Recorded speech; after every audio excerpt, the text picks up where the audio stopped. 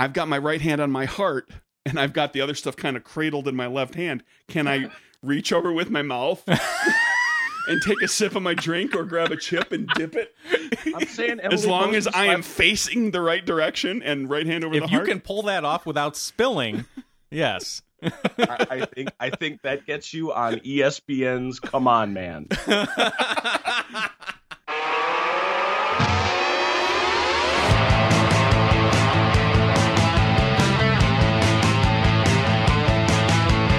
Welcome to Nerd Burger, episode 268. It's a podcast with a guy and a guy and a guy on Skype. I'm Mike, I'm Craig. and here we are. Hello.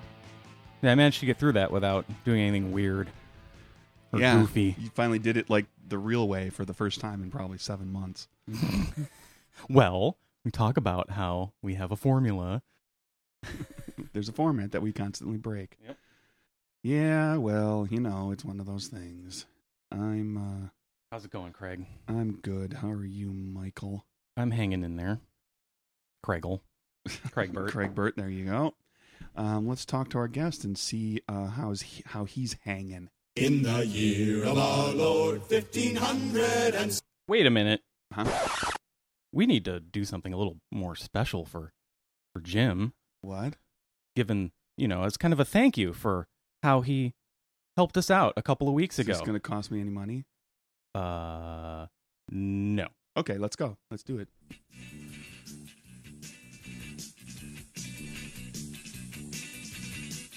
Two weeks ago, things were looking kind of grim. This little show needed a guest on a whim. Rejections were mounting, our chances looked slim. Would anyone come calling? Would we sink? Would we swim? Then all of a sudden, at our spirits most dim, he emailed us back. Yeah, you betcha I'm in. Because whenever in doubt, you can depend on him. The one, the only, our personal history nerd, Jim! History nerd Jim is $10.99. It's 10:23, but close enough. 10.99's at the end. Hello, stupid good lookings. That was great, Mike. Well, once every 3 or 4 years, I do something special. For those of you who listen to the Bob and Brian radio program, you will recognize the spoof there. For those who don't understand, on that radio program that we all three have been listening to for years and years and years, the guys have on Fireman Jim, who comes on to give them safety tips and tell stories of all the crazy stuff that has happened while he was a fireman. And now he talks about baseball. Now he does the baseball thing. But Because he retired. that's how they opened his segment every time. That is Brian would read a poem that ended with Fireman Jim. They're over the theme from Medical Center. Yeah. And that is a very specific version of the theme from Medical you have a Center hard time that is finding it? difficult to find. Jim, you should feel really special that Mike went through that kind of effort. He never does that kind of crap for I me. do. Are you kidding? I do. Wasn't that great? It was. It was very well done, too. It's very much on theme. It's scanned. It rhymed. Which most poetry these days doesn't do. There was And, one near rhyme, but That's fine. That's fine. No, I've been wanting to do that for a while, and and finally I had a theme to go with. I'm just happy that I'm your only guest named Jim, so I get to be there first. That's true because we have another guest named James. Yes, but James always goes by James, James. and you always go by Jim. There you go. It even says that on our website. It says Jim, never James. Does James's say Yes, good. James, never Jimmy? I don't think so, but I know Jim's does say that Because his family calls him Jimmy. Yeah. Anyway, Can I turn your volume back on? okay. Okay, I guess that's a yes. Yeah, I guess I closed it, didn't I? Yeah. Okay, we're good. Yeah. Hey, Jim. How's everything up there? 2 weeks after we talked to you last time, anything change? Any significant difference? Well, other than the fact that summer came yesterday and is leaving today, for those of you who aren't from this part of the world, and we talk weather, I realize that, but it just sometimes amazes me. My son had soccer yesterday, and standing out in the field, it was 85 degrees and a glorious sun. It was just an amazing day. Today, as we're preparing to go to the same soccer pitch this afternoon, it's going to be 52 and rainy. Yeah. It is an amazing, it's certainly never a place where you're likely to get bored by the weather. But no, it's great. I can't, like you say, I can't imagine that over much has changed up here one way or the other, but I am excitedly gearing up for Origins coming up next month. Yeah, I'm going to make the 5-hour drive. I thought the drive to Gen Con was a bit much, but it's when you're coming from my direction, you make your way down through Chicago and all the way through the great length of half of Indiana. And I always used to think, aha, I have arrived at Indianapolis for Gen Con. I am done. No, now I have to hook a 90-degree left and drive another 2 hours. No, I'm looking forward to that. It's great. Something has changed on the gaming. Speaking of Origins, which is all about gaming, and the gaming front for me, there's been a development in the last 2 weeks for me. Dun, dun, dun, dun. Guess what I'm going to do today after we record this podcast? I am going to go to a local game store where I am going to play Capers as a player. Ooh. Wow. Yeah. Who's GMing that? A Facebook friend's local guy that you don't know, Mike, okay, who got in contact with me about playing, and I asked him, "Are you asking me to GM or play?" And he kind of was like, "Well, you could," and I commented like, because I never get a chance to play. Yeah. I was kind of nudge, and he's like, "Yeah, I could GM something," because he's got a regular group. They're going to be short a few players, so they're not going to play their regular game. So he thought he would try out Capers. Someone I don't know. The important point being not you. Yeah. Yes. I'm looking forward to it. Have you already made up your character? We're just going to use the pre-gens from the preview edition to keep it simple. Really? Yeah. Oh, that's okay. That surprises me. So to say, am I going to make up my own character? Yes, because I made up all of those characters. Yes. Yeah. Well, I didn't want to be the guy because I don't know that he never talked about having everybody make characters. If we all show up today and he's got blank character sheets and we want to generate characters, we can do that. Yeah. But I didn't want to be like, we get to the table and he hands out pre-gens to everybody on the, in the Word document format that I used before. And I pull out like the really nice character sheet that Owen put together with my own new custom character and be like the douchebag. Yeah. Like printed out in color. And I only bring one deck of the Capers playing cards so that I can play with everybody them. else just has regular bicycle. No, we're gonna play the pre-gen characters. It's a one shot. It's all just one time. That's fine. And I'm bringing all my decks of Capers cards and the poker chips and everything too. So we'll have fun. Cool. That is cool. So are you under a time thing? Like you need to leave at a certain? I am, but it's not going to impinge Okay. on this because it's not a tight time frame. I'm going from here to lunch to there. So I've got buffer time in there. How about we talk about some news? What's news, Greg? I don't have a lot of stories here. Oh, good, because I got stuff. I knew we had Jim coming, so I didn't do any work. All right, then. Do I have one story?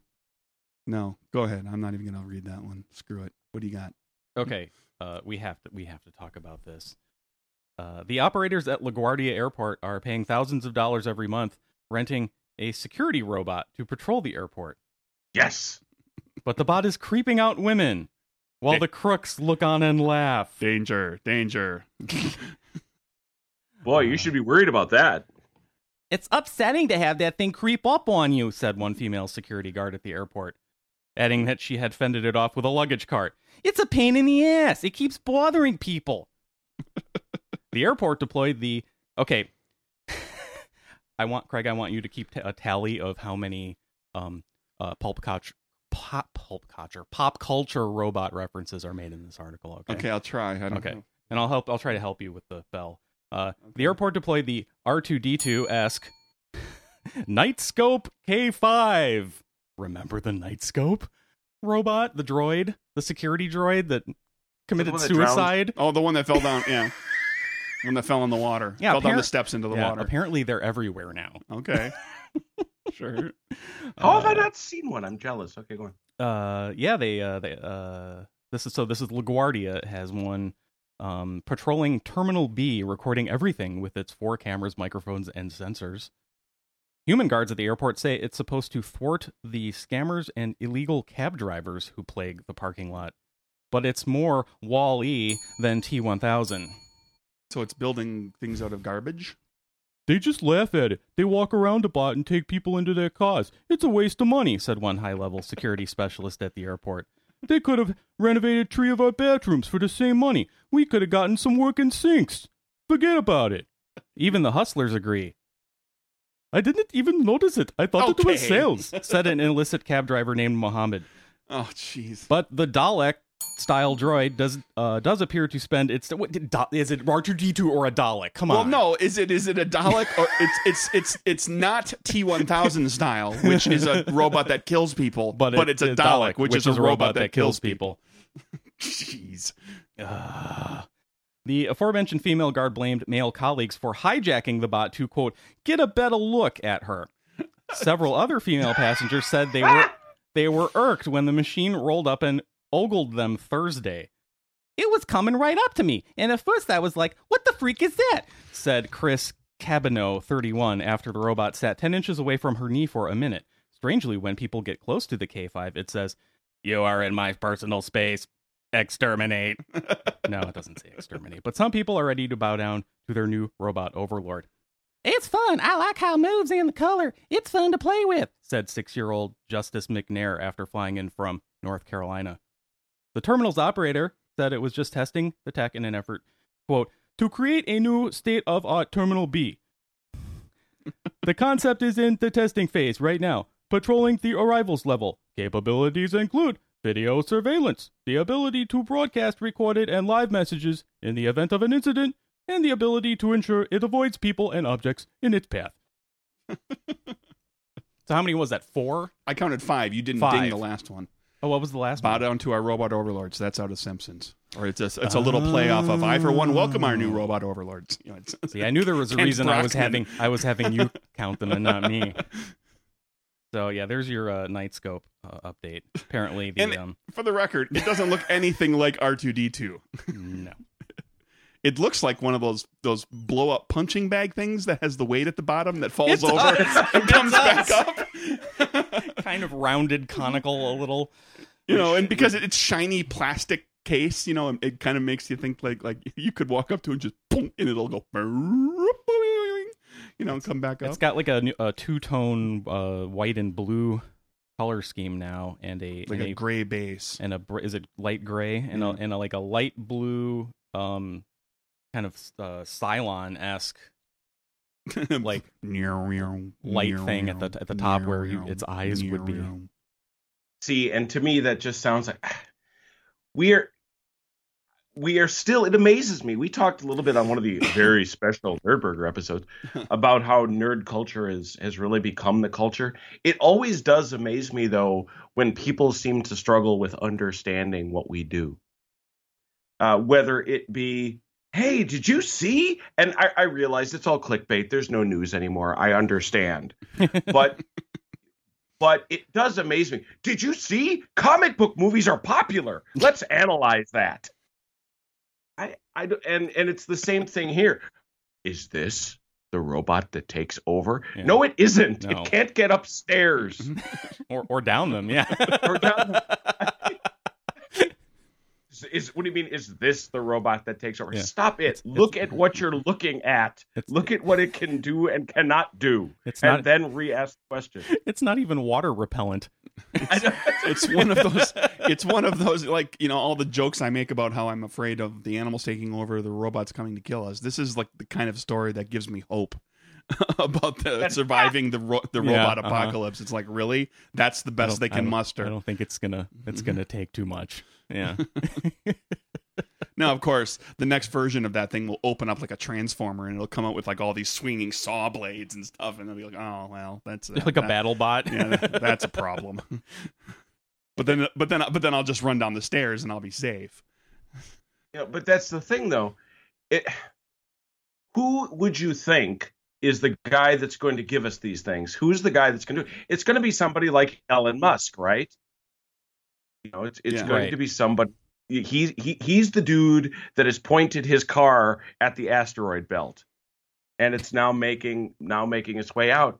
But Dingy came out it was yesterday. I just grabbed the news piece on it because it flashed across my screen. He is, I quote, super, super serious, end quote, about starting his own confections enterprise. Yeah, he's turning into Willy Wonka now. He's going to make a candy company. Like, dude, need you to get to Mars. Focus. Are you going to make the candy company on Mars? That would be cool. Because, dude, I need humanity to be on Mars the time. I want to eat a Mars bar that was made on Mars. If you think before I die, if you like the Mars bar, check this out. The real Mars bar, candy bar that's actually made on Mars. Quit jacking around. It's got 0.01% Mars dust in it, or it's made with water that was melted from ice on Mars, so it tastes like Mars. Kind of coppery. I don't care if it's poop. I don't care if it's pooped out by a Mars robot. I want us to be on Mars. And the other thing is Elon Musk is a guy. It's awful. We didn't talk about, I'm sure you guys did, the SpaceX rockets and the way they landed simultaneously and all that stuff on the barges. Yes, or whatever. Yeah, I watched that and I went, okay, I made it to the future. I know. Cool. Like, why? How could NASA not have figured that out on their own? Yeah. Like back in the 60s and 70s. You jokers. Well, in fairness, they had a computer that is less complicated than a computer in your watch. That got us to the moon. That is true. All the little steps need to happen. All that stuff got us here.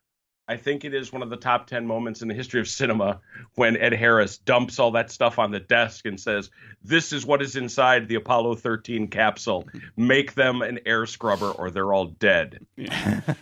Well, and then as the story goes too, they had 20 seconds of fuel left when they were landing, because everything was so tightly designed, and they could only put so much weight on that that lander. That they had a certain amount of fuel, and it's like if they didn't make it down there at this certain time, and they were counting down, and they were 20 seconds away from saying, "Okay, blast off, we're done, we're not doing it, we're not going to land." You mean Apollo 11? Apollo 11, yeah. That's 11, yeah. Yeah, they were we're. That's why there's the little tiny windows. They had bigger windows, but glass is heavy. Yep. So they had to make them lighter. With all these things stipulated, Ellen, don't be telling me you're super, super serious about your candy and that, quote, "it's going to be amazing," end quote. Dude, Mars. You want to amaze me? You know what? I've been amazed by candy bars when I was 6. You want to amaze 46-year-old Craig? Get us to effing Mars. Your candy bar will not amaze me. I'm not going to use the word awesome to describe your candy bar because it did not inspire awe. Yeah, and you know that earlier in the week he freaked out the owners of his company, i.e. the stockholders, because he was sitting on an earnings call. See, here's the thing. I am sure that Elon Musk in person, or not in person, but in his environment, in his corporate environment, is a galactic jackhole.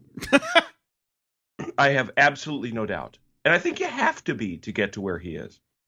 And He went and did the thing that I have seen on a number of smaller occasions turn out very badly, i.e., somebody owns a company but wants to leverage more money into it and so sells stock.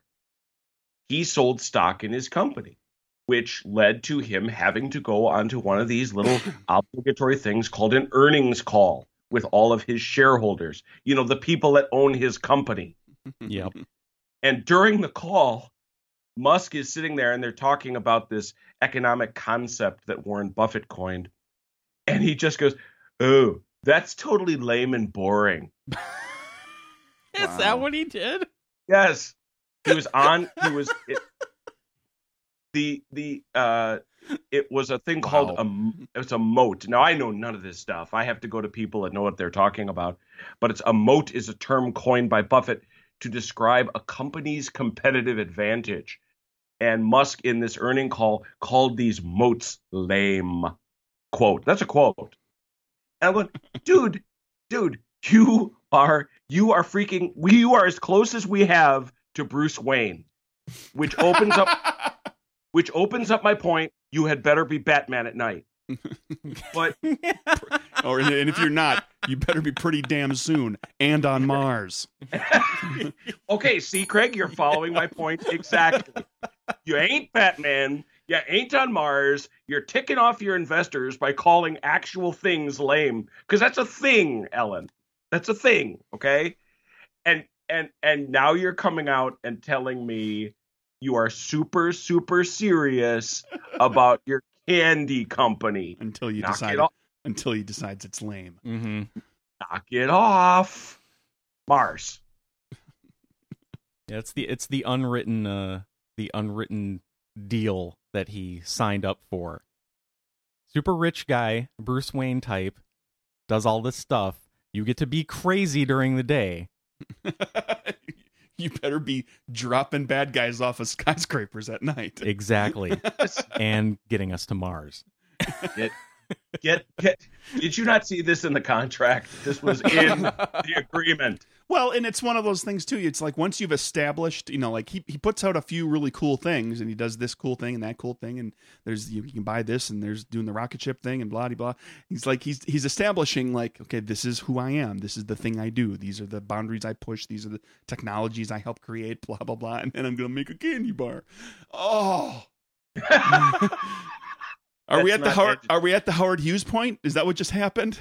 Is he walking around with Kleenex boxes on his feet, saving his urine in jars? No. Did something happen? He decided, okay. Wait, anyway. So was Tesla the first thing that he did? Or is it just the first thing that got successful and caused us global appeal? All learn I don't his know. name? Because he makes the Tesla, right? And then he starts doing this space stuff. And then what does he do? He launches a Tesla into space. Right. Well, it's so now it's he candy. He doesn't just have a logo; he has a whole car. So Right. that was just him putting his logo in space. Yeah. So what's going to happen with the candy company? What's the ultimate goal with the candy company? Is it edible Tesla? You're gonna make a giant. It's going to be shaped like a Tesla, and then he's eventually going to make a giant Tesla-sized candy bar. You drive the Tesla from one location to another, and then you eat it. It's your meal, right? And then he parlays that technology into space travel. So the Mars colonists are going to fly their food supply essentially to Mars, right? Like they're going to eat the rocket. Okay, here's your answers. Here's your right. answers. This is where this is going, Sure, right? Sure. Okay. Here's your answers. The Tesla, of course, the SpaceX Falcon rocket. He co-founded XCOM, which now is PayPal. Right. He's Mr. PayPal. Okay. His latest idea might be his most ambitious. The transportation system introduced in 2013, still in the formulative stages, called Hyperloop. Oh, You know right, what that is, thing. right? It's like a super fast train. The Zip2 online city guide, Solar City, solar powered systems. He's planning for an electric jet. Oh, the electric jet thing, that just came out recently, didn't it? He was formative in web-based phone calls. That's a boring. Okay, we're done. It's getting boring now. Now we're getting into stuff that's like, really, who cares? Mike, what else is news? We have this from regular guest Andy, and I'm not sure why. Okay, but he sent it.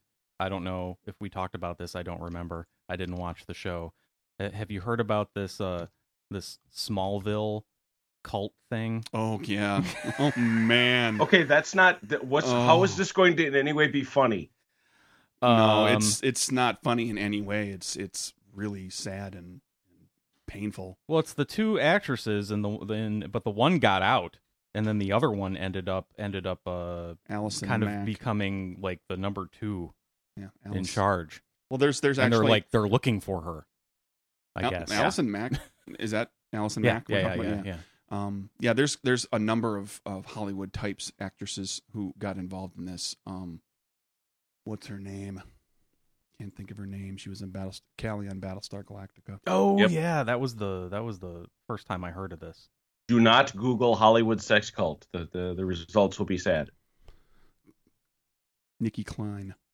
So do you know was why involved Andy in is that sending as us well. this? I have no idea. Okay. We don't really Shoot, was he on next week? Like, that's not how we do this. You bring the story with you. No, it's Ando. That's next week, not Yeah. Andy. No, This week is Jim, not James. not James. Yeah, it's messed up. It's really messed up. Yeah, so apparently, according to this thing, was it her idea to do the branding thing? I don't know. I don't want to know. My hunch is that's the dude who's in charge of this because it's his initials that are being branded. It's his and hers, like is that overlaid on right? each other. That's what this says. Yeah. Well, at least it's an equal opportunity creepy. All right. So, happy news. Yes, please. Did you hear about the Michigan police cat What? that got named by a Twitter poll? Hold it. What?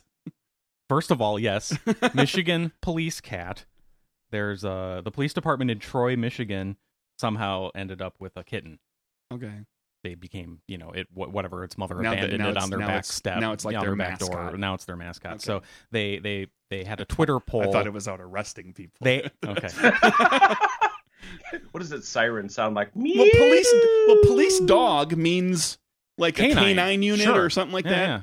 Yeah. Or something that's been German trained Shepherd. to take a Yes. person down, Mhm. anything like that. But so I'm like, police cat, what is this? Like, it's a tiger? That'd be awesome. But anyway, it's a mascot. Call Okay. back to the stuff before we were recording. Yeah. No, the important part is they asked the internet to name it. Of course they did. Bodie McBoatface. Caddy McCatface. And, Oh, is there something with the pose? Did the letters P-U-S no, make it into the name that won? no, you're right with P though. Okay. It's Pofficer Badges. Jeez. Oh, good Lord. I'm better with that than I am with Caddy McCatface or something using the word pussy. That's cute. Right. That's adorable. Mm-hmm. So the cat people came out. All the cat meme loving people. They came out of the woodwork and made sure that the cat didn't get named Caddy McCatface and got a cute name. That's Yep. fine. That's good. Perlock Holmes. Yeah. Well, that they'll change his name to that when he gets detective grade. Oh, there you go. He's- Detective. He still Perlock needs to Holmes. get his shield. Yeah. Pofficer Badges will be used for therapeutic purposes Oh. and to make public appearances. Another job, according to the cops, keeping an eye on the canine unit. Wah, wah. That's going to go live with Sergeant Megan Lehman, who already has two kitties at home. Oh boy. That cat's gonna go in there and get those other cats in line. That's right. No more screwing around. I'm gonna do things by the book. Do you think Officer Badges is a by the book, or is Officer Badges a a rig style loose cannon Loose cat. cannon, yeah. You want my shield? Is that what you want? I want you to get under control. slams his water dish down on the captain's desk, storms out of the room, You want my tender victuals? Is that what you want? all hopped up on catnip all the time. Oh, jeez. Badges! Are you on catnip? Don't make me get out the laser pointer. There's a cartoon in there. Yep. There's absolutely like an Adult Swim 10-minute cartoon in there. Quick, learn claymation. I've seen it. Wow. Yep. I've got something I'd like to share. Not a news item, You're in a sharing mood. but it's interesting. It's funny. You know, Anything to bring us back up after Andy brought us well, down. and here we go. We're not going to play. I'm going to give you a little bit of setup. We're not going to play the whole thing, but we'll link to it, and you can go listen to the whole thing if you want to. It's actually a video. You can watch it too, but the sounds are the important part. You know, every actor and actress has their style.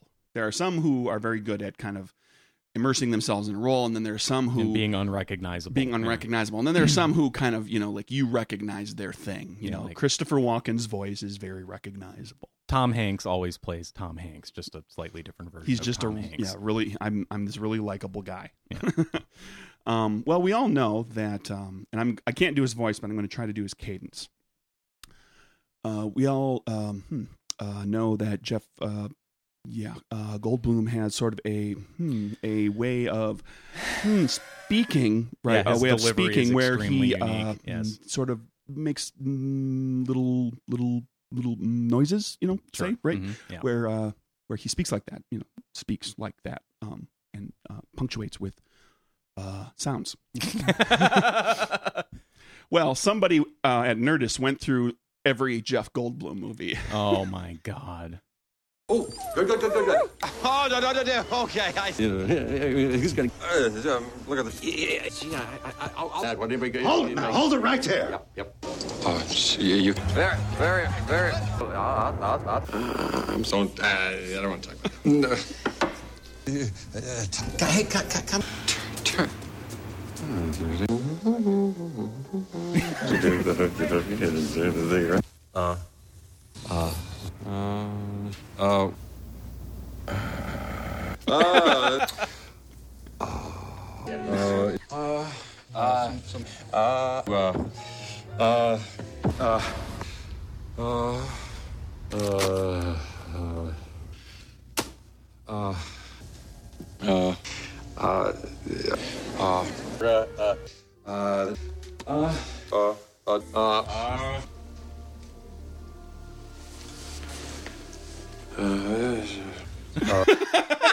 That's just 1 minute of the over 4-minute clip.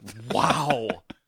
Of Jeff Goldblum making noises. So is that the definitive, ultimate, comprehensive collection of every verbal pause and weird sound that Jeff Goldblum has ever made in every movie? Sure, why not? Okay. Until the next Jurassic World thing whatever. comes out that he's in. Sure. And I'm sure he'll have 5 or 6 in there.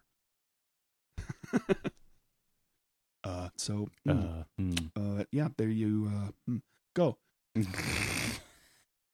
And you do wonder, when you're the director, you're hiring that. Yeah. So you've got to, and film. I do stage when I do anything, artistic, I guess. The movie is much more tightly edited. At least good ones are. And you just wonder how much that's baked into the cake, and how much the director is sitting there in post with the editor going, "Oh my God." He went right in the middle of the sentence, right, of the best take, right. 4 times. Yes, we have to leave it all in. We don't have a cutaway shot for this. We don't have a reaction shot from the other actor that we can snip out the uhs. We've got we were the ones that said, you know who would be great for this? Jeff Goldblum would be great for this. Well, they're on set that day, and the AD comes up and says, "All right, everybody, take 10. We're gonna change out, put in the big film roll because Goldblum's on set today." Right. The extra long, more celluloid in it film roll. Yeah, but because he's going to increase everything by 20% of Well, that was just what I was wondering if the rule is one page in a screenplay equals 1 minute on screen. When it's dialogue, what's one page of Jeff Goldblum's It's a minute 20 movie? It's a minute. It's or a minute. No, I guess it would be a minute 12. something. Yeah, it's more 20% well, there's more. pauses too. Sure. He pauses. Just his speech. round it up, say a minute and a half, just in case, just to be Yeah. safe. Just plan for that. We don't want to end up with a 4-hour movie. And also, if it's an all action sequence that involves Goldblum, it's more like It's closer to like a minute 8. 3 minutes per. it's closer to like 3 minutes per page. All action. Why? Because everything happens, or you can describe more action stuff. Like they don't choreograph the fight scene 3 on the minutes per screenplay. page. Sure, they sure, just say, so and so fights so and so, blah blah blah happens. This thing falls, another person happens, and it might be a 5-minute fight sequence that's described in a page and a half.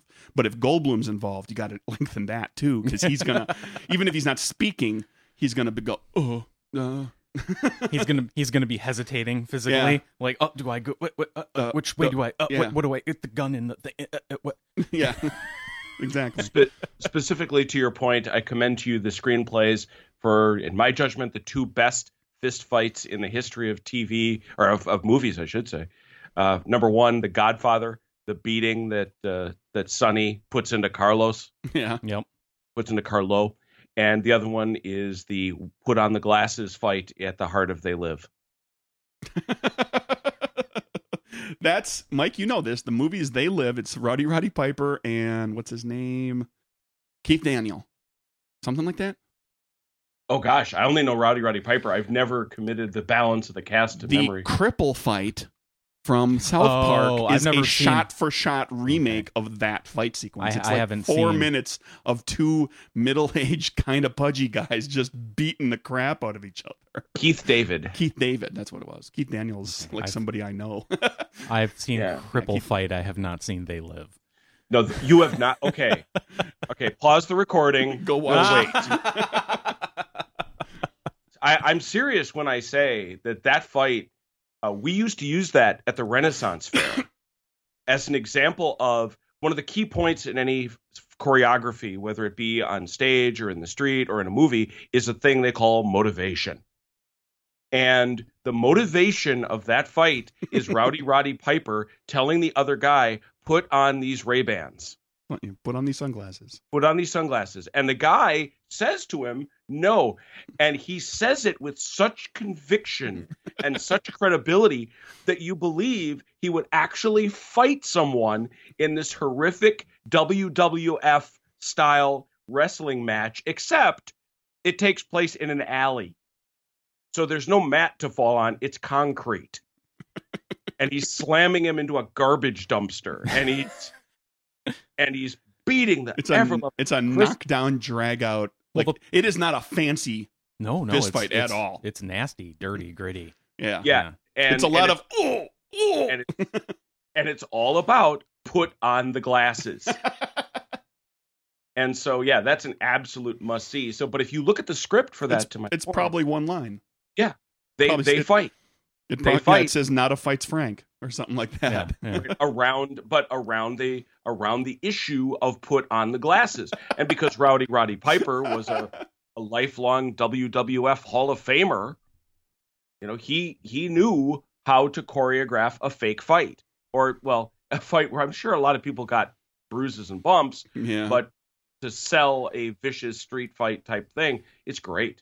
But the proportionality between it and the page size was probably pretty high. Well, that's a ridiculous one. That's one that just keeps on going. And Love it. I love it. Between that and the brilliant John Carpenter soundtrack, which consists of 8 bass notes, you just really... John Carpenter's soundtracks are always bizarre. He's got ones that he does all that weird electronic stuff in some of his horror movies. Assault on Precinct, what is it, 14? Precinct 13. Precinct 13. That's it. Yeah, it's Assault on Precinct 13, which is grossly underappreciated. Jeff Goldblum would like it. Yeah. I have one story about stupid people. Absolutely. One. My ass, you have one story. Well, there's one he's going to share with us right now. Gotcha. This broke actually before I was coming on last time in the middle of April, but I kept it just because there are so many questions I, as a former newspaper reporter, want to ask. The headline, this one from the Independent out of England, but it was all over the country.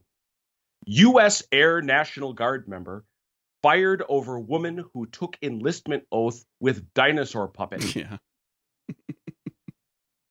Subhead, it was not immediately clear why the puppet was used. As if there was possibly a rational, normal explanation. Well, there's an explanation, whether it's rational or normal. Right, because this is the thing, and I try not to be too serious. It's Nerdburger, after all. We're here to have fun. But people take this oath very seriously. You know, It's something where people are agreeing to die to defend their country and its constitution.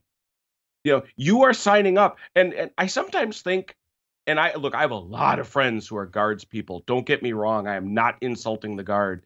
But I sometimes think outsiders look at the Guard as, oh, you guys are just support. You're not the real Army. You're not the real Navy, Air Force, Marines. You're not the tip of the spear. I got news for you. Lots of Guards people get killed because they agreed to do this job. Oh, yeah. And in an era when we have a lot more deployments than we have soldiers, these people get sent to some really bad places. Like regular guest James, who went twice as a Georgia National Guard. There you go, and we honor that service. And Afghanistan. The picture is right here.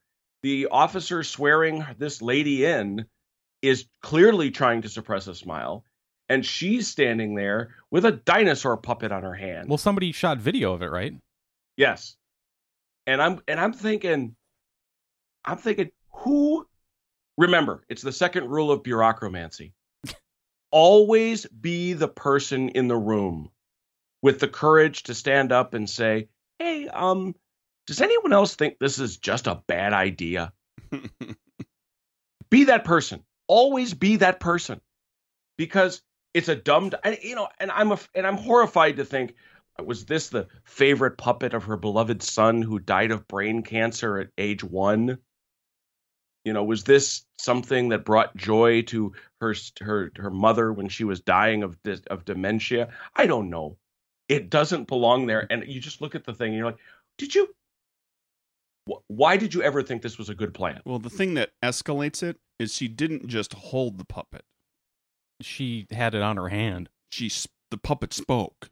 Yeah. She used it like a ventriloquist dummy where she wasn't ventriloquisting. You know, she moved the puppet. Yeah, it moved its mouth. That's pushing it. Now, here's the thing. I am personally of the opinion that you don't need anything. Or if you want to have something, you can have whatever it is you want. There's nothing magical about swearing on the Bible. You can swear on another religious text. You can swear on nothing. You can just go up there and raise your hand and take the oath. There's nothing wrong with that. But yeah, the puppet thing is like, ooh, yeah. I mean, just, have a little bit of decorum and take what you're doing seriously. Well, and you don't take this oath on the Bible or on God. You're swearing on your honor when you take this oath. Right. But I'm just speaking to any oath. Like there's nothing magical about a book being there. Nope. Many people, it's traditional for a lot of things, and many people will do it.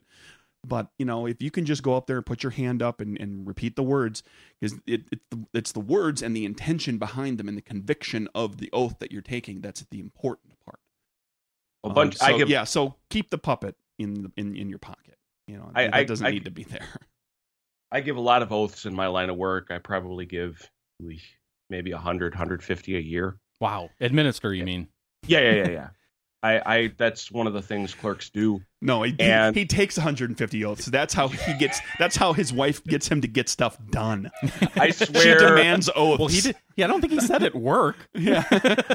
Michelle says, "Hey, come over here. You're gonna get the lawn mowed. I'll get around to it. No. Say the words. Every Monday, Wednesday, and Friday." Anyway, yeah, you give a lot of oaths. Yeah, in the county clerk, right? Yeah, no, it's city clerk. City clerk. And I give a lot of these oaths. And one of the things that we did, oh gosh, it's got to be 9 years ago, we got rid of the "so help me God" part to the consternation of some. Sure. But we just now say, under the pains and penalty of perjury in the state of Wisconsin. Whew. We're like, so, if you're inclined to lie under oath and commit a felony, you go nuts. Yeah.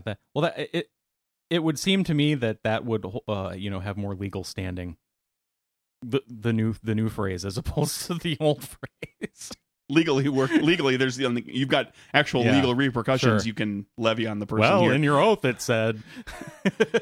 Whereas if you take it, under God, then what is the person? Yeah, what does that mean? If you break it, you're like, well, well, separation of church and state, we can enforce that, right? I guess you've got somebody to answer to later, but I can't do anything right now. But you put the penalty and perjury thing in there. That's a different beast.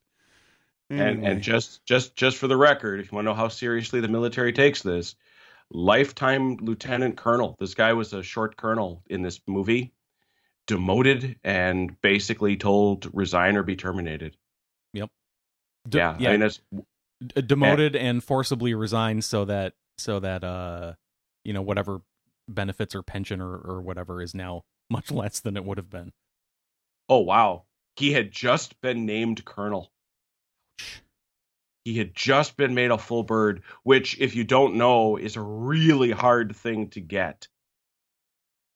All right. Yep. Happier, wow. Anyway. Happier story? Anything else? What else have we got here?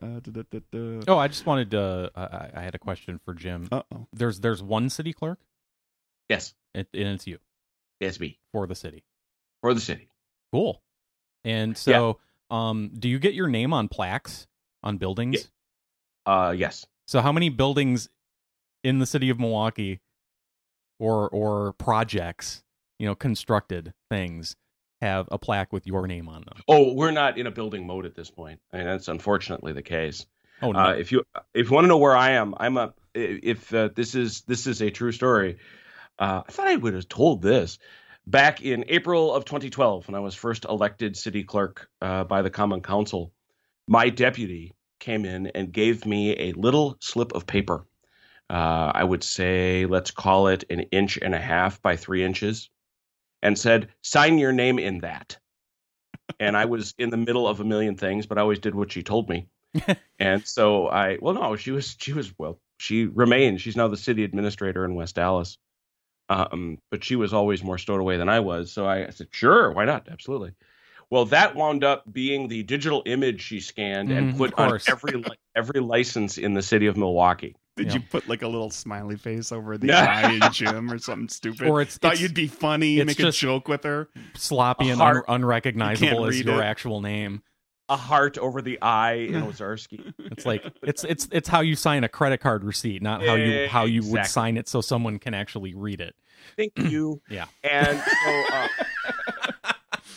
and so now if you go into any bar or any restaurant in the city of Milwaukee, they have to have my name on their license prominently displayed. And the word in the code is prominently displayed.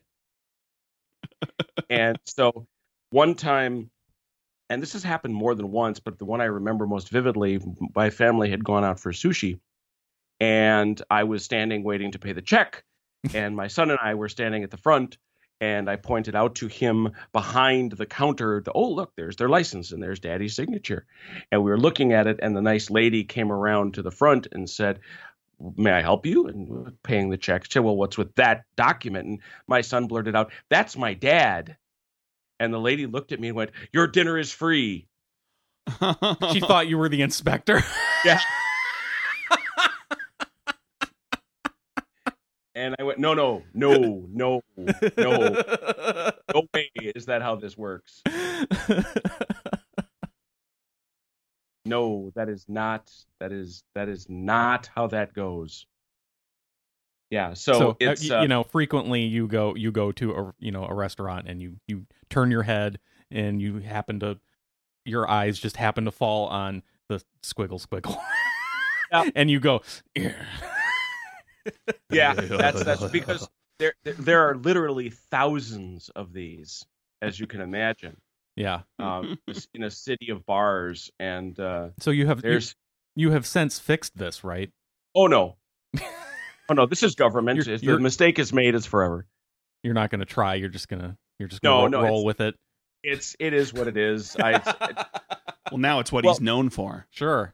Well, but here's the thing with licenses, and here's why having them look a certain way is important. You're familiar with IHOP, yeah? Sure. The International House of Pancakes. Yeah, yummy. Yeah. Well, we had two of them open up. This is some years ago now. We had two of them open up in town, and we had an inspector go in, health inspector, check it out, right? That's what you do. And the inspector comes in and says, all right, well, let's start the inspection. Show me your license. And the lady to whom he is speaking has this moment of Wayne's World flashback. What do I mean? There you go. Let's go into her mind for a moment, where she is trying to figure out how to deal with the fact that she knows her restaurant doesn't have a license. Uh-oh. How does she know this? Her boyfriend, the manager, has told her this. Managers of restaurants are on my short list of people I most pity. They are not the owner. They are not the franchisee. They're working 60 to 80 hours a week for about $50,000. It's a really bad job, especially for a chain. This guy knew he didn't have a license. His owner, the franchisee holder, had told him that they were under risk of losing their franchise, not because they didn't have a license, corporate didn't care, but because they had insufficient levels of kitchen quality, industrial quality kitchen stuff. Ovens, toaster. So he tells him, go out on the franchise credit card and buy these. Well, guess what? What do you need when you go into an industrial kitchen place to try to buy gear? You have to show them your license. They demand it. Really? Yep. So what did he do? He went out and found the last license they had, which was probably over a decade old. Oh, no. Took whiteout to No. it and changed it around. And are they white? They're blue. They're blue. With like blue some kind of like watermark printing all over them. Yeah, uh-huh. Mm-hmm. But see, the dude at the industrial kitchen place, he didn't care that much. He was not that deeply into it. It's a sale, right? There you go. You're following the story now. It's a multi-$1,000 sale, probably. Yes. I can overlook that little thing that I'm going to pretend I didn't see. I think you showed me a perfectly valid license, exactly. Citizen. Thank you. Here is your $4,000 worth of ovens, toasters, and dishwashers. So he takes them away. Dude comes back, shows gear to girlfriend, and says, sweetie, I got this to get, and he shows her the fake license. He then files it and shows her where he filed it. Dude is not in. Flashback to present, where inspector is now in restaurant. Lady talking to person says, wait, I think I do have a license. Uh-oh. Goes folder where boyfriend showed her, produces it, I'm sure with the biggest, brightest smile she could muster. Mm-hmm. I'm compliant. Look at us. Inspector is having none of it Mm-hmm. and says, ma'am, this is a fraudulent document, clearly doctored. Clearly White doctored. out. You are shut down, and here's a citation for presenting false documents to an inspector. And it took them about 6 weeks to get themselves reopened. Wow. So my signature, and one of the things, and she said to the guy, well, how do you know? He goes, ma'am, these look substantially different now. They don't even, forget about the whiteout you obviously put on here. They don't even look like this anymore. Mhm. And by the way, the name on the signature line has changed. It wasn't even my signature. It was the previous. Yeah, it was actually, before then, they were all signed by the Commissioner of Health. Ah. And so we took over the issuance of those licenses in the interim. So yes, that little piece of scribble, next time you're up these ways, you can look around and your buddy Jim is right there on the wall verifying that, yep, they showed up to get their actual license. Get licensed, kids. That's important. So if it's an illegible signature, it's probably valid. Yeah. Yeah. If it's a neat 1950s-esque bookhand, that might be my predecessor. Mhm. Oh boy, let's see. Jim, we often talk about Sammy Pepys Yes. on the show, but you were just on the show 2 weeks ago, and we did a little Sammy Pepys story. We're going to shake this up a little bit. You've got another book? I do. We're getting ready to move. We actually moved it, our municipal reference library. And the really, really nice librarians down there said, there are just a bunch of books that we don't want to move into our new facility. And they provided a list, and they said, first come, first served. And so I said, well, look at this. Emily Post's Book of Etiquette. And I went, I would like that. Copyright what year? Here's the part where I get into the story and I go on a wind. I'm going to have to ask the panel, in what year was Emily Post's most recent Book of Etiquette published? I have no idea, but it's got to be at least 50 years ago. Otherwise, we wouldn't be talking about this, right? It's going to be one of those 40 years ago. Who wants to guess first? Are Price is Right rules? Sure. Price is Right rules. I'll say it's This is the 18th edition. Go on. 18th. Wow. Okay, well, so it's a ways down the edition list. You kind of went a little bit, so I'm going to say it was 1967. Wait, I'm not sure how the Price is Right rules work in this. Closest without going over. You can say 68 and screw me, because it might be more recent than that. Otherwise, we're both over. Or you can undershoot me if you think I didn't go back far enough. 66. That's the worst Price is Right bidding I've Oh, ever what? seen. I got confused. Okay, 55. 19. April 1955. 2017. What? 19th edition. They're Wow. making... How big is this book? You told us. Tell everybody. 857 pages. Of etiquette. Yeah. That's global etiquette that covers like everything you could possibly ever need to know about. This is so great. I'm going to start losing It's it gonna again. it's gonna feel, a lot of it, what's in there is gonna feel like it's right out of the 50s. I have this I Okay. have this feeling, but go ahead. Wait, go who's- ahead. Who's the Now- other etiquette lady? I've never heard of Emily Post. Miss Manners. Oh, it is Miss Miss Ma- Manners. Okay. No, Miss Manners is the one you're thinking of. Yeah, Emily yeah, Post is the standard. Okay. She actually was the standard for many, many years. And it is... I want to take two paths. My first path is the thing that I think both of you intuited when you started talking about the 1960s. Let me go. Here we go. Where is it? This is a really big book. Here we are. Let's talk about manners with respect to our national anthem. Oh, here we go. For example, quiz for the panel. Oh. You are at the baseball game. You have gotten your little miniature helmet filled with pretzels and cheese and an extra large Mountain Dew. Because it's 2018, right? You are 17, making your yeah. way. You are making your way back to your seats. you're not at your seats.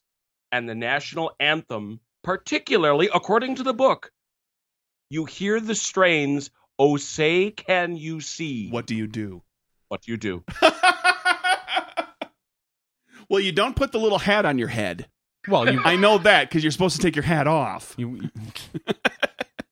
You wouldn't do that anyway because it's full of pretzels and cheese. Yeah, but the point I'm making is you don't have your hat on. So if I've got, if the rule was put your hat on instead of take your hat off, I'm gonna go full on 50s, 60s, like, you know. Cheese this on my is head. the point where I stop. I face in the general direction of where the music is coming from. I field, put my little hat of cheese and chips on and my drink on the floor. I stand up straight. I place my right hand on my heart and I sing along. And if somebody takes my Mountain Dew, I let them. That's what I'm going to say. Wow. Mike, what would you do? You kind of all of that except for I don't think you have to put your stuff down, just as long as maybe you try to like get it all in one hand so you can put your is it your right hand over your heart and you turn you turn and face toward wherever. I don't think you have to sing along. You just have to stop and take your hat off if you have you're a hat a on. goddamn American, you better be singing along. I don't think you have to sing along. What are you, a communist? No, the communist is the guy who comes up and steals your Mountain Dew. Well, no, he steals the Mountain Dew and then gives a little bit of it to everybody.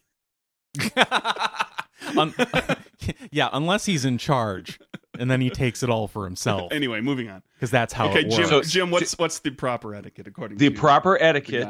guide? Craig was closest. Without You may going over. hold on to your food. Uh, However, you are not obligated to sing. That means I'm the closest. yeah. Oh, that's true. That's true. Technically, Jim, That's true. yeah, I Yeah. overshot. I went way You more must strict. stand respectfully and listen. So here's Do you have to Define- turn and face the direction? Yes. define. You must try to- Well, here's now Find you the don't flag. you don't have to sing, so your mouth doesn't have to be making words, but you have to be respectful. But you can hold on to your stuff. You're saying so. I've got my right hand on my heart, and I've got the other stuff kind of cradled in my left hand. Can I reach over with my mouth and take a sip of my drink, or grab a chip and dip it? I'm saying As Emily long as Moses I am left- facing the right direction and right hand over the If you heart. can pull that off without spilling, yes. I think that gets you on ESPN's Come On Man.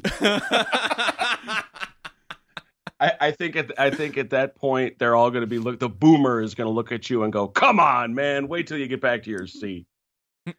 Don't do it." And so that was the one. But this was the other one with respect to the national anthem that really prompted my putting this on my list for this week. Okay. Was okay. What is the etiquette for when the Star Spangled Banner is played at the function you're attending in the evening Oh, you do something different in by the the- evening? by the band? Oh, when the band just plays the music, there's no singer? Right. There's no singer. I'm like, wait a minute.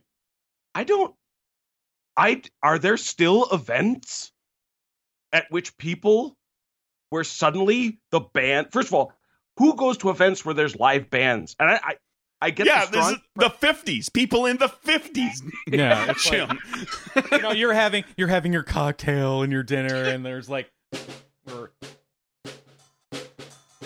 going in the background, and then all of a sudden, oh, say can you see? No, not the words. Just Well, no, Yeah. but because Yeah. I can't do the tune on the drum. but no, yeah, that happens. Okay. You're like, wait, what do I do? When did that happen at an event? When have I ever been at an event Every- where the you band know, it's like- played the anthem? There's like eight topper round tables everywhere. Everybody's sitting down, yes, right? Napkins on their laps. What do you do? you are following my logic. I don't This know. is. I was reading this, going, I can't does this imagine. actually happen? in the 50s. I mean, what- Yeah. And this is the the 19th edition from April of 2017. Yes. Sounds like one of those books of etiquette where It sounds like- they change stuff, but they never remove anything. Yeah. Oh, But we haven't covered how long this book is yet, have we? Yeah, it's 857 pages. Good Lord. So yeah, there you go. They just leave stuff in and add new stuff. 8.5 font. Ooh. Tiny. No illustrations. It's actually written in a fairly readable font. It's actually very well organized. You know why it has to be in a readable font? Because the people who use these things were alive in the 50s and therefore are really old and need big typeface to read. All right, then I'm going to flip. Okay. Wait, what's the answer? What's to the this? etiquette for the evening thing? Oh, sorry. For the evening, if you are at an event where the band strikes up the Star Spangled Banner, Like they do. you are they Sure. they like, well, right, as they do. Okay, let's say it happens. It happens one time. Yeah. You're just like, oh, I know what to do. Let's go, Jim. Tell us. You're going to be the one person at the event that knows what to do. I'm Roman Catholic. All right. And as you probably know, in reasonably traditional Roman Catholicism, there's a whole lot of uppy downy behavior. Yeah. Stand, sit, kneel. kneel, all that. And handshakes and all this other. There's a lot of ritual that goes along with the liturgy. I have had more than one person tell me, Jim, just please let me sit behind you so I know what to do. Sure. Just so I don't miss my cues. Which, is fairly respectful. I take this as the same thing. If you're the person that does this, you're going to be the only one doing it. Because this is the thing. I was reading some of these things thinking, one of my staff members and I have a daily ritual we go through where she comes in and I open it up to a given page and we decide what the Lord wanted us to know with respect to etiquette today. Just random etiquette bit. Just random etiquette. And so I picked it up. And with this one, to answer the question, sorry that I missed this, to pick the answer to the question was, if you are at an event and the band strikes this up, as we said, as they do, you, the host, is rude if he or she has not provided you a flag to look towards. Oh, like as part of like the centerpiece of the table, or at least on the wall, something on the wall, or a flag on a pole over there by the dais. Yeah, they are obligated to do that so that you can stand, put your hand, as you say, over your heart, wow, and properly address it. Wow, you have to stand. Oh yes. Well, sure, you have to stand with the hand over the heart thing, but this is more for the host. The host has to have their crap in order. They have to have something for you to stand and put your hand over your heart and look at. Because when the last time was that I heard the national anthem played by a band without words at the end in the evening? Fireworks. No, I think it was probably when the TV station was going off the air at 11:30 at night on a weeknight in like 1983. Yeah, back when TV wasn't 24 hours. Yeah. They played the national anthem at the end, and they put a flag on the screen before infomercials were invented. Yeah. Jeez. Okay, moving along. What else we got? I hope that there is a somebody listening to this that is in charge somewhere where they have a band that plays during dinners, and like a band leader, and says, I'm gonna have us learn the Star Spangled Banner, and we're gonna launch into it. We're gonna make sure that we have a flag in the room somewhere, and I'm gonna see how many people know. And then I'm gonna email those guys at Nerdburger and tell them what happened. It's like that's Cousin Eddie in Christmas. Was it Christmas Vacation? What vacation was it? Christmas Vacation, when the national anthem starts playing and they all stand up, and the old grandma or whatever it is, like, doesn't know the words, or no, when she's given the prayer and she starts reciting the national anthem. She's given the prayer at the table, and he stands up. Eddie stands up and puts his hand over his heart. Eddie had his etiquette manual. He knew what to do. Even that was at dinner. It was the only thing he knew how to do. But see, and that's the thing. I just wonder who is and the new edition, let it be said, does try to address some of the new issues of the 21st century. When is it polite to unfriend someone on Facebook? Wow.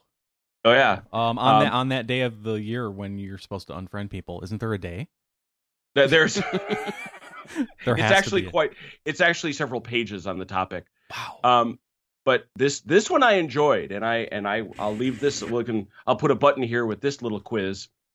You are in the middle seat on an airplane row of 3. Mhm. Are you entitled to both armrests?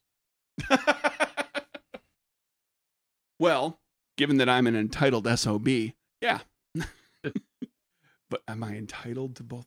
Do I get to use both armrests? Like, Are they yours? I get them, and the people on the ends have to just kind of lean to one Have to- side. They yeah, only they get have to they only deal- get their one armrest. That's the concession for being in the middle seat is you get both armrests. You don't get the aisle so easy, a little more space for your legs to stretch out. You don't have the window seat for a view, so you're in the middle. You get both armrests. That's your I'm going to go ahead and say, yeah. your payment. Yeah, you are entitled, according to this book.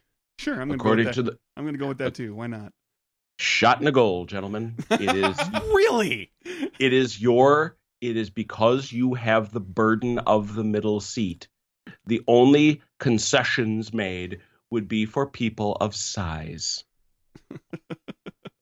That being sitting in one of the other seats. Right. Okay. And there's actually a fair amount of information here about which seats you should pick in an airplane and what is the etiquette for how to swap seats if, again, you're of size and someone else is not or whatever.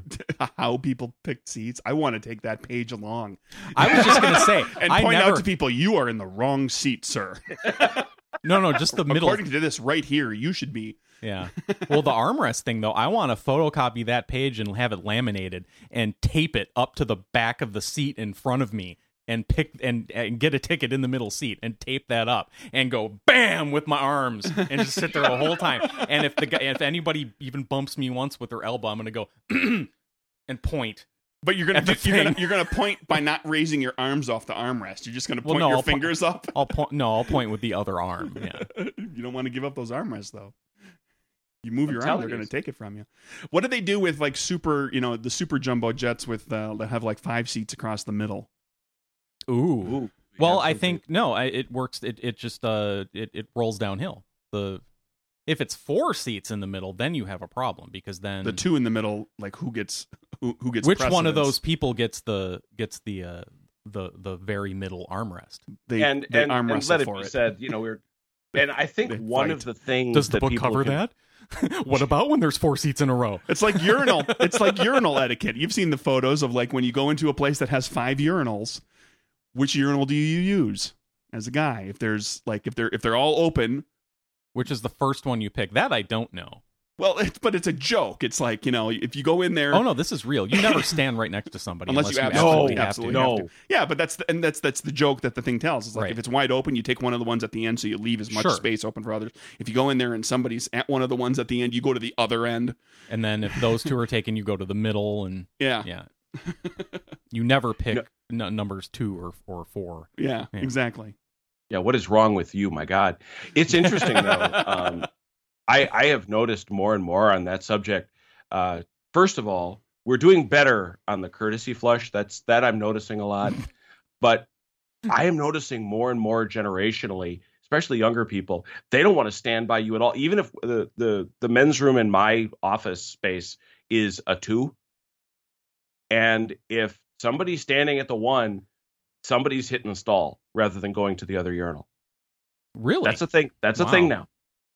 That's a thing now. I'm noticing that. I don't know why. It's certainly not where I'm from, but there you go. Okay, describe the what you mean by the urinal courtesy flush. Not the urinal courtesy flush. That just generally in terms of the sit down toilet. You walk. You're in there getting a road wind. Damn it. Sorry, go ahead. Oh, I know where you're headed. You're in there what now? You're in there getting your road wind. At the. Yeah. You've heard Zabin talk about the road wind, yeah. Going to using an unfamiliar toilet. Yeah. Yeah, for seated business. And you walk in there and you walk in, come on, this is basic guy common sense. I hope ladies do this too. I don't know. I just know that I was trained this by my father, who really didn't pass along a lot of that kind of wisdom to me. But he said, if you're in there doing your business and somebody else walks into the men's room, you flush immediately. Oh, to let them know. Yeah, well, not just that, to get rid of it so that because there's a scent here, folks. No, you see, I disagree with that. I think that the flushing kicks up enough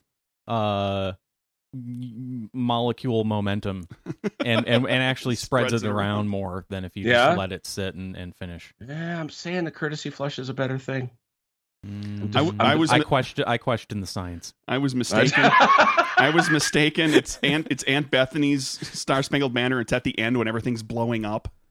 Christmas Vacation? Yeah, Christmas Vacation. When at the end of the whole sequence, that's the point where the Santa sleigh and all the reindeer are shooting through the sky on fire after the SWAT team has showed up. Yeah. After the boss has been kidnapped, all that, and Aunt Bethany's in the window singing. Cousin Eddie gets up, and eventually they all do. They all put their hands on their hearts.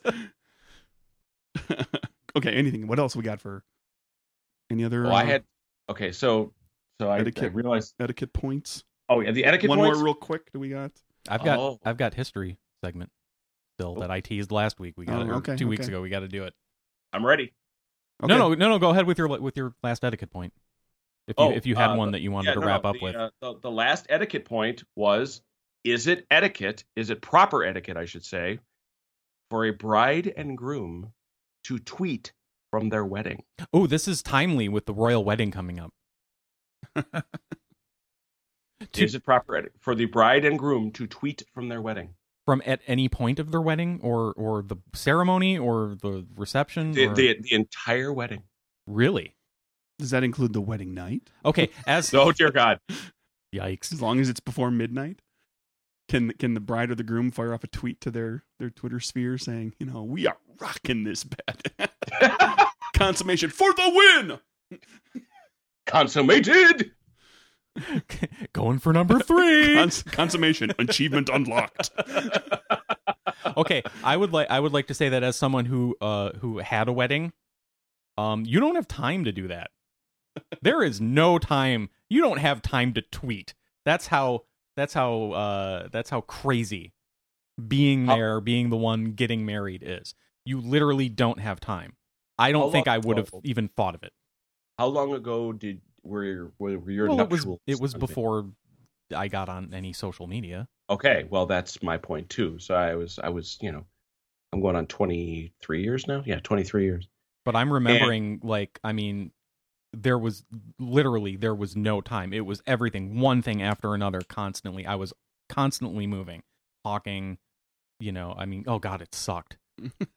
I hate my wedding day was terrible. I hate socializing with other people, even if it's my my dearest friends and family. My wife is the only thing I love about my wedding day. Everything else was she was terrible. it was us against the world. Yeah. That night. So I'm gonna say it's not proper. It is not.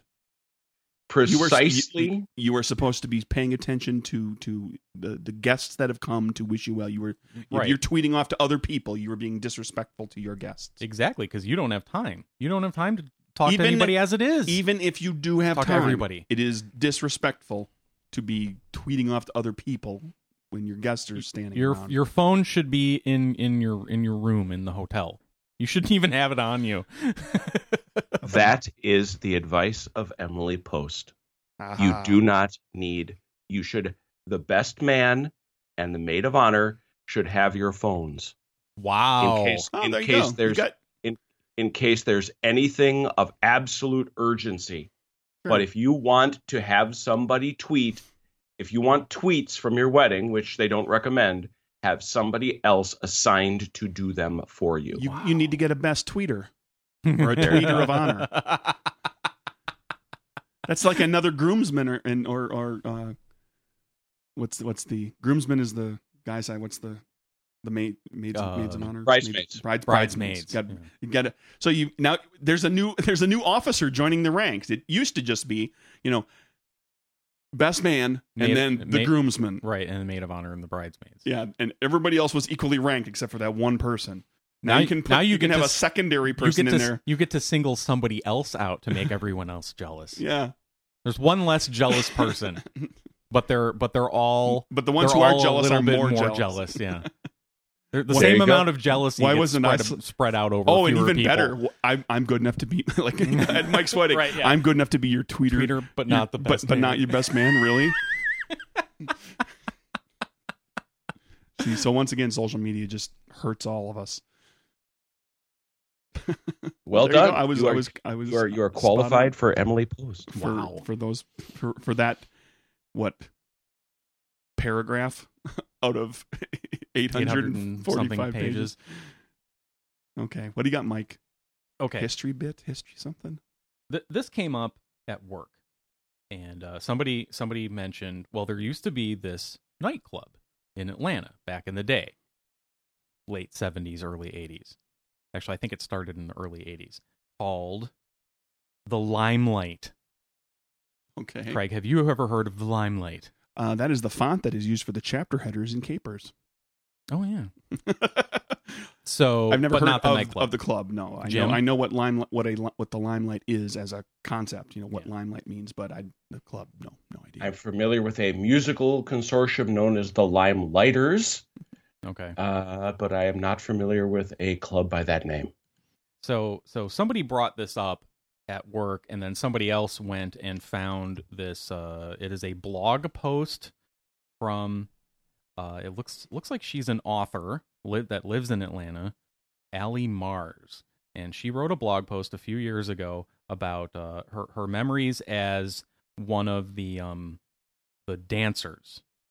They were called Twinkies, which was shortened from Twinkle Toes. These were people that just went there and danced by themselves. Okay. And this was after they had originally opened the club, and they had those like cages hanging from the ceiling where they had the, you know, like the what is that, Goldie Hawn, like the what's that show I'm thinking of, Laughing. Oh yeah. Laughing. Yeah. Like that. Like what's the name for those? Cage Go-go dancer. dancers. The go-go dancers. Thank you. Yeah. They had cage dancers. Mm-hmm. So they had gotten rid of that, and then they had all these people that just kind of volunteered themselves to be kind of the dance floor entertainment, and other people danced around them. And then she goes on about how, you know, men would try to hit on her and dance with her, and she just ignored them. And but there's she describes how the place was when it opened, and this was the reason it came up in conversation.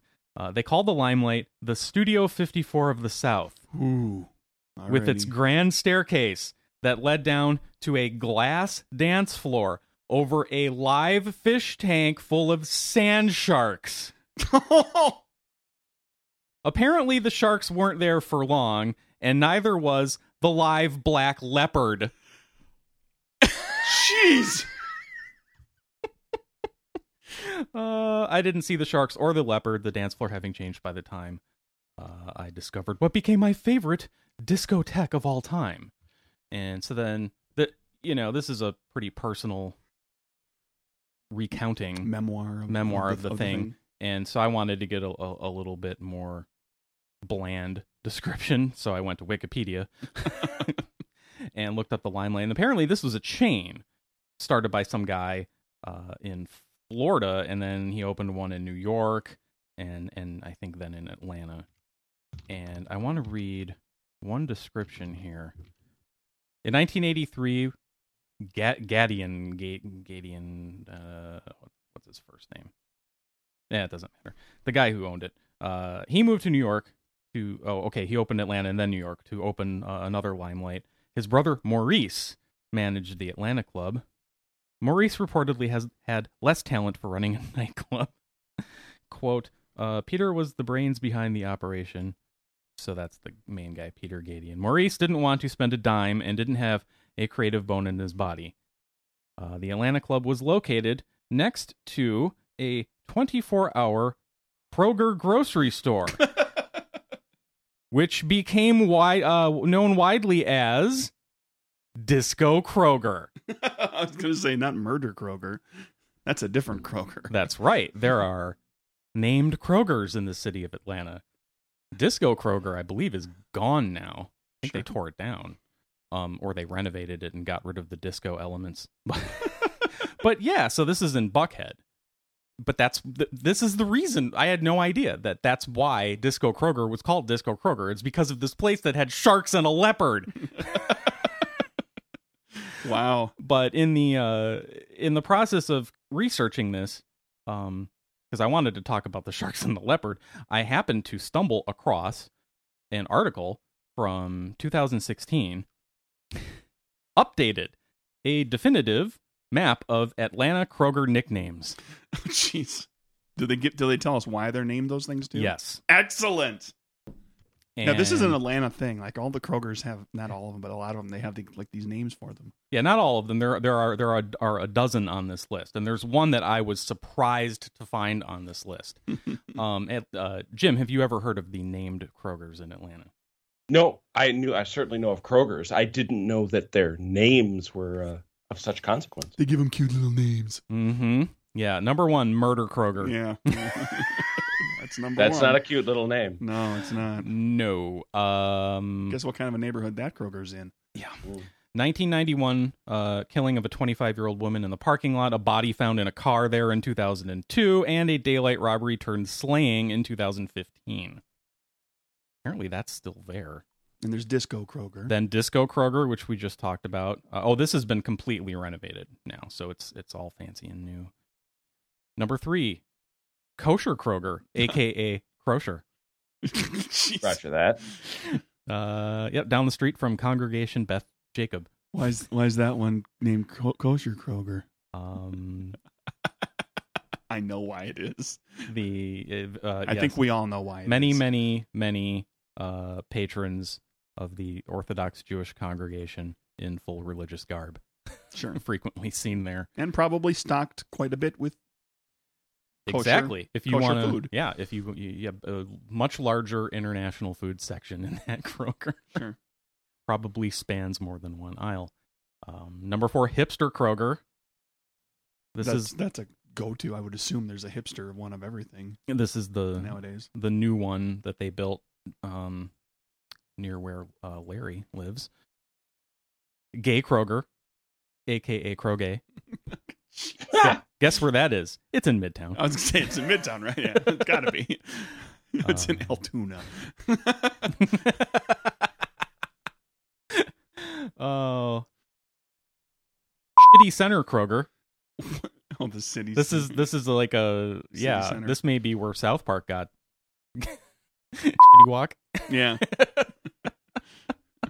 Come to Shitty Walk. Yeah, have I had the pleasure to drive past? Yes, I have. Yeah, I had to go frequently past this area to a job site recently, multiple times, and yeah, they're not kidding. It's pretty. Fiesta Kroger, largely Hispanic clientele. Sure. And this one actually Again, another points out another good one for a large international food. and I quote, expanded selection of culturally appropriate foods. There you go. So if you're looking to order all the stuff to make fajitas and sell them out the back door, like we talked about recently, or if you can't order all of the ingredients that you need through your place of employment, yeah, I'm sure they've got through plenty your of juvenile detention plenty center. of fajita fixins at that place. I could go for a fajita now. Well, yesterday was Cinco de Mayo. Yeah, that's, as we record, it's Cinco de Seis. As you're listening to this, Seis It'd be de Seis de Mayo. But Seis de anyway. Mayo. No, it's Cinco de Seis. It's the 5th of 6. It's like Cinco de Cuatro. Moving along. Arrested Development. As you're listening to this, Oh my god. Oh, Cinco de geez. Nueve Let's see. on Wednesday. Anyway, Ghetto Kroger, aka Crojack, Oh, which is in an area that may be about to start gentrifying, if not already. North of there, it is. But okay, Baby Kroger. is that a really small store? Oh yes, it is. Very good. Good guess. Because Kroger's are usually pretty good size. Yeah. The little bitty one. Located near Decatur Square, is smaller than normal. Its alternative official nicknames are more colorful. Geriatric Kroger, Zombie Kroger. There's a cemetery Oh, nice. next door. And Soviet Kroger for an allegedly scant selection of most items. Nice. Number 10. I'm going to skip number 10. In Soviet Kroger, items scan you. We're going to come back to number 10 at the end. Oh, 11, Kroger Dishu. okay. I'm assuming a play off of Mogadishu. It's new. It's a big development near the airport. The moniker's exact origins remain unclear. Popular I doubt it's a compliment. among people who came to age in 1990s Atlanta. I don't know what. All right, moving what on. the deal with that is. Let's- Number 12, Crowbar.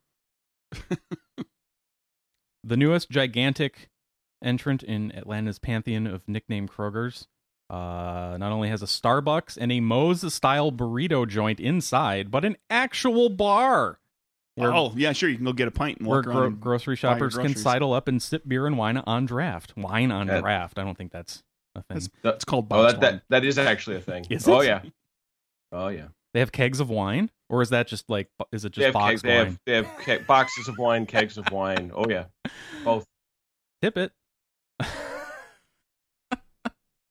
Yeah, Crowbar. Yeah, this is in a big giant new mixed use development. Okay, back to number 10. And this is the one that I was surprised to see because I only know of, let's say, half a dozen people that refer to this as by this name. I've never heard anybody else call it this. Stinky Kroger. Not too far from the Nerdburger Studios. It is on the Cobb County, Fulton County line in Fulton County. Why is it Has a stinky? What's nearby? Has a reputation for vast selections and friendly pharmacist. But that doesn't trump the crappy smell wafting in from a waste treatment I was plant next gonna- door. There we go. Well, you know how they say never go grocery shopping hungry? Because you'll buy all the crappy food. All the food that's bad for you. There Yeah. you go. This Go to is that one. solved. You will. It depen- You'll yeah. go there. You will immediately lose your appetite, and you'll just buy the things that you really need. Only You'll- when the you'll wind is- focus better on healthy food. only when the wind is coming out of the southwest, though. That's only from the southwest. You mean the prevailing westerlies? You know, No, it has to be from the south and west, or the south. yeah, 'Cause but that's where the wind comes from more often than any other wind. During In this the hemisphere. warmer times Yeah. of the year here. Well, No, so- yeah, during the warm times when it's going to be extra stinky. So, Ooh, little- that's pungent. short story here. The first time my parents came down to visit after we moved into this house in this area, we went to dinner in Roswell, which is up the road in Fulton County, just past Stinky Kroger, and we were driving back. And my parents do this thing where they insist on taking 2 days to drive down here and 2 days to drive back, and then they only stay here for 3 days. So they take a week off, but most of the time is spent driving.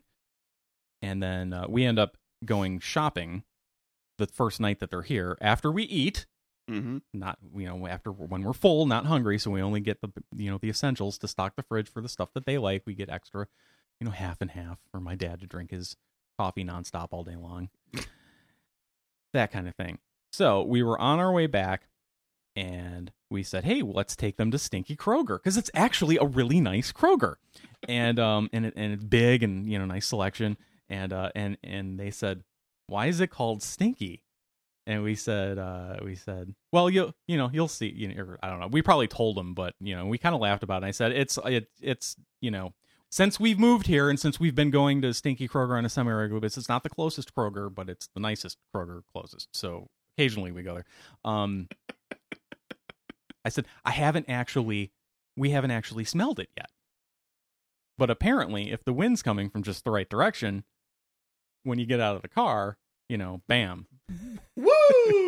And it's outside. You don't smell it when you're inside. Right. So we drive over there, we park, we get out of the car, and bam.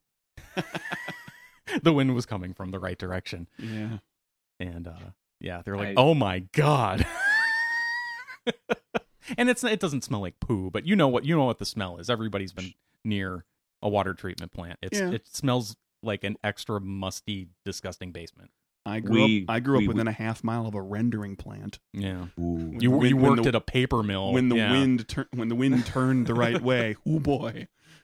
No, we put our Jones Island, where Milorganite comes from, right under the Hone Bridge. And when I'm driving into work and the wind is right, like, Jones Island, always a joy.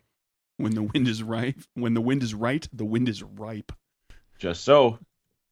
Milorganite, Milwaukee Organic. Is the IT stand for anything? I don't think it does. It's Milwaukee Organics. Yeah. It's not poop. It's good for you. That's on their business cards. I have a bag of On the Milorganite sign. in my garage here It's on in the company. Georgia. It's on the company masthead. Yeah, no, it's we're pretty proud of it. It'll make your grass grow green, that's for sure. and it will. We say slow release organic. There you go. Anyway, those are your top 12 named Krogers. Do we have a Kevin question? We do, of course. Kevin's on top of stuff. Oh, sorry, it's Milwaukee Organic Nitrogen. I thought the IT was something. Yeah, nitrogen. Thank you. Mm. All right, 61 question. Oh, God, there's a photo. Kevin, it's a podcast. Why do businesses with the double front door, image attached for clarification, Oh, okay. You can describe it. Yeah. always have one door locked? I know. I go ahead. Sorry, let him finish. And why do I always pull on the locked one first?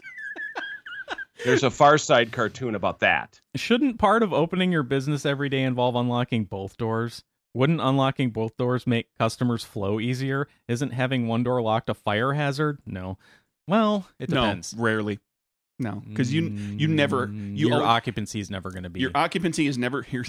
Let's talk about fire codes. Your occupancy is never going to be so high that the required inches of width of egress space is going to be impinged by having one of the pair of doors locked. No, and he has the picture he gave us was of a convenience store, Yeah. like a gas station convenience store. It's not like No. It's not like that's not an assembly occupancy with 170 people in that little tiny store. And if it is big enough, like the Stinky Kroger, for instance, it's going to have the automatic doors that both open. Mm-hmm. Continuing. Do they just want to see me and dozens of other people look like an idiot every day walking up and going, Well, if they don't have the little bell on the door, like when you swing the door, like ding, ding, ding, the little bell that people used to hang up there to let you know somebody came in, this is the way they know that they've got a customer, right? The person comes up and goes, ka-chunk, ka-chunk. And I don't know why he gave us a picture of a Hispanic Just the first one he found. Or carniceria maybe with it's- American flags and everything in Spanish. Oh, except for the thing that says meat, produce, groceries. But you can get piñatas there, apparently. Okay, Mike, would anybody like to answer why that one door is locked? Are you asking me? Well, he's asked the question. We haven't answered his question yet. I'm asking I'm asking the panel. There are a number of reasons. When I worked in an establishment that had it, there were two. One pertained to the HVAC system. Is that they didn't want a complete they didn't want that pressurization that happened in the vestibule. If both doors closed and both doors opened. Sure, this doesn't have a vestibule. Though. This is just one set of doors. Okay, that was one. The other one was there was actually a way of. Have you ever had it? Well, you guys know this better than I do, but you know how your doors can slam if there's a draft. Yeah. Mm-hmm. Keeping that one door closed, the door in the place I'm thinking of, if both were allowed to be open, one door would tend to slam. Interesting. And they should both have closers on them that you would have thought that. And they had them when they were built, and then the closer stopped functioning because it wasn't maintained or replaced, and now it doesn't. There you go. And so, at least in our case, that's why we kept it open for those two reasons: the vestibule and to prevent slamming. Because we did. I remember we had a UPS guy bloody near get knocked over. Wow. And I can tell you some, always, and this isn't always the case. No, there are times, but I can tell you some of the reasons that happens. Oftentimes that door is held shut by what's called a rim device, which is, you ever see the door that has like the little rod that goes up into up into the door jamb or down into the floor? Yep. That thing up there that might have to be disengaged in order to open that door that's locked is up high. If the person who is working there is short, they're not going to go get a step stool to go disengage that door because they are lazy, because people are lazy. They're going to say, I've unlocked this door with the turn key. Yep. Because that one, the door that you're going in and out of, bolts shut into the locked door. Into the door that bolts up into the frame and down into the sill. That's going to be a lot of people. That's a lot of the reason that thing is left closed, because it's a pain in the ass to open. Yep. I occasionally have to deal with it at work. In the place where I work, there's the IT closet has doors like that. And if you want to get both doors, it's a closet, so sometimes you need both doors open in order to get at stuff over there. It's not a whole room you walk into; it's just a closet. But the doors are 8 feet tall, so it's a pain in the ass. I'm 6 feet tall. It's a hard reach to that 8-foot door. So, and I have to unlock the thing at the top, and sometimes there's a thing at the bottom too. It's just a whole hassle of dinking around with it when I can just go click, and open this door, which is more than adequate to let people enter and exit the store. And also to the discussion of code is that if a fire alarm goes off and if that building is compliant and that door is compliant and everything, those rim devices will disengage automatically with the fire alarm, so that all the doors will swing freely. Look at this code knowledge. That's part of it. It mostly comes down to lazy. Even if it's actually kind of easy to flick that thing and open that other door, the person's just going to walk up. They're opening the store. They've got a million things to do. I've opened restaurants in the past. You got a lot of going on. You want to, when it's like you're ready to open it up, you just spend an hour doing all this crap behind the scenes, and now you're going to unlock the door. Just walk over, unlock it. Good enough. And that answers... I am going to go play on my phone. That also answers part 3 of his 6-part question. Shouldn't part of opening your business every day involve unlocking both doors? No. Yeah, it should, but not necessarily. People aren't going to do it. And the second question was, I believe... Why do I always grab the wrong one? Right, because the person inside unlock is probably right-handed, because 90% of people are right-handed, so he unlocks the one on the right side, which is the one on the left side when you're coming in from the outside. So you, as a right-handed person, probably 90% of the time grab the one on the right, and that's the one that's locked. I don't know if that's the case. It's a question of which ones. I don't know. I'm going to say because Kevin is cursed, perhaps something. I would say because he's pointed out a number of times in his questions where he does something where he feels embarrassed or where it angers him or something. I think the world is working against you, Kevin specifically. There you go. And all the store owners in your general area have meetings, and they said, "Hey, you know what? I was listening to this podcast where that Kevin guy complained about this thing. I think everybody should lock down that one door." But that's on the new business for this month's meeting. And now Kevin's going to run into that more. He's never going to pick the right door. Awesome. They're gonna switch off and on.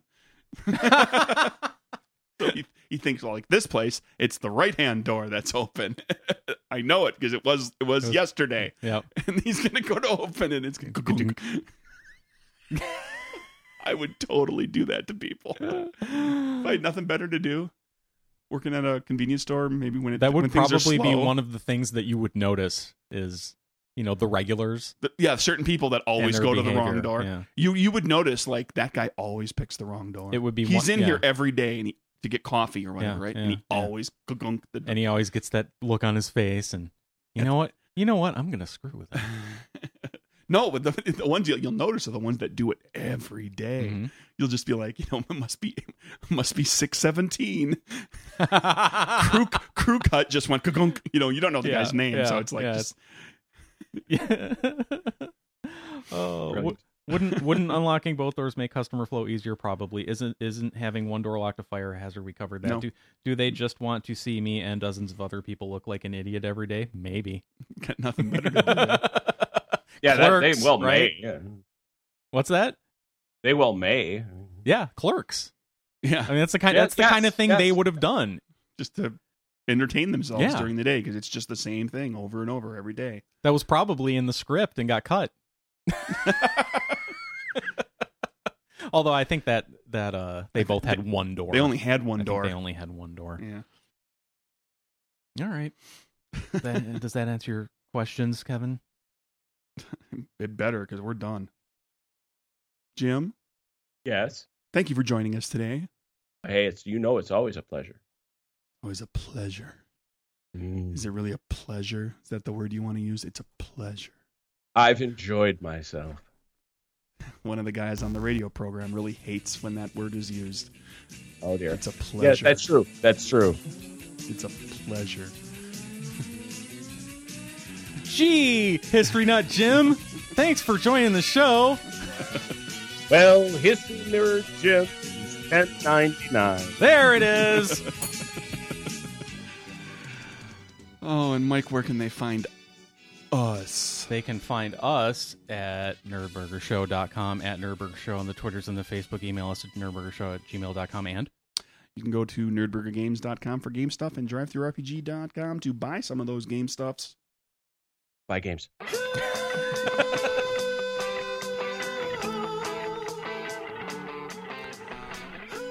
On the next episode of Nerdburger, Mike and Craig talk to Jeff Goldblum? Ando. Oh. They'll probably talk about how AndoCon went, how that went. They'll talk some news, and they'll generally goof off a bunch, and Ando will probably giggle sort of uncontrollably. and Michael hit the bell. Right? And that'll make Ando giggle. Even more. Yup. Some of these people are getting predictable. Might have to switch it up a little. Uh-oh. No, I don't mean that at all.